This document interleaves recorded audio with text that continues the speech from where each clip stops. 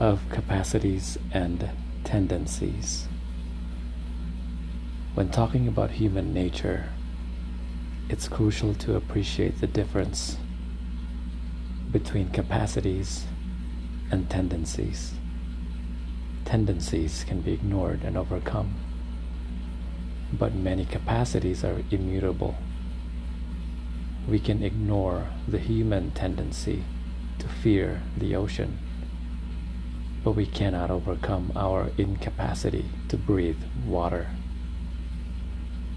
We can choose to be vegetarians, but we can't choose to be herbivores. No matter what, we're still omnivores. Whatever choices we make, they're made within the context of our innate, species-specific nature. Human beings are clearly capable of a wide range of behaviors, but not all of them resonate equally well with our nature as a species. At least some human beings are capable of surviving in extended isolation, for example, but as an intensely social species, this is clearly not in alignment with our nature.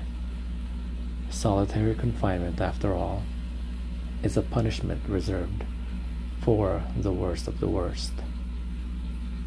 Although we are demonstrably capable of surviving for 70 years on a burger and beer-based diet and a sedentary lifestyle, we are likely to suffer along the way from tooth decay, obesity, heart disease, diabetes, cancer, and many other ailments. Taking a step into the absurd, we're capable of walking backward, but our bodies are clearly made to walk forward.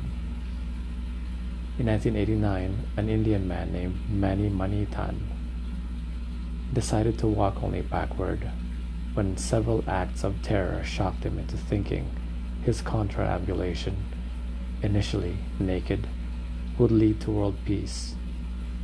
Mani didn't eliminate global violence, but he proved that it's possible for a human being to spend 25 years walking only backward. Still, no one, not even Mani, would argue that it's resonant with our nature. It's possible for human beings to spend their waking lives sitting in cubicles, working at thankless jobs under fluorescent lighting. But we shouldn't be surprised by the depression, anxiety, addictive behavior, and sudden explosion of violence such conditions often provoke. Many of us are clearly capable of inflicting great pain on others, especially those of us who've suffered abuse at a young age. But nobody suffers from PTSD because they helped a stranger. Jean Lidloff framed this point in terms of innate expectations. In her underground classic about hunter-gatherer parenting, The Continuum Concept, describing the evolutionary process of all life forms. Lidloff wrote, The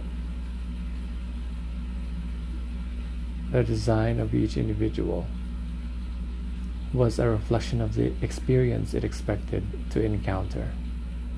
The experience it could tolerate was defined by the circumstances to which its antecedents had adapted. Applying this principle to human beings is tricky, but it is wise to accommodate these evolved expectations.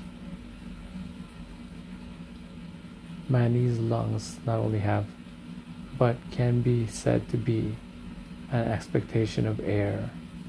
His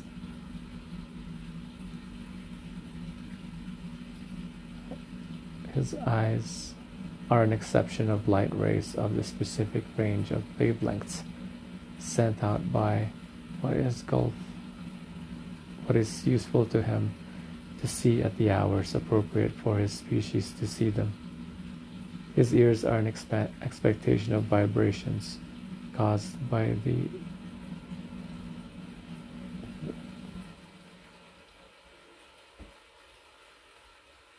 events most likely to concern him, including the voices of upper people and his comrades.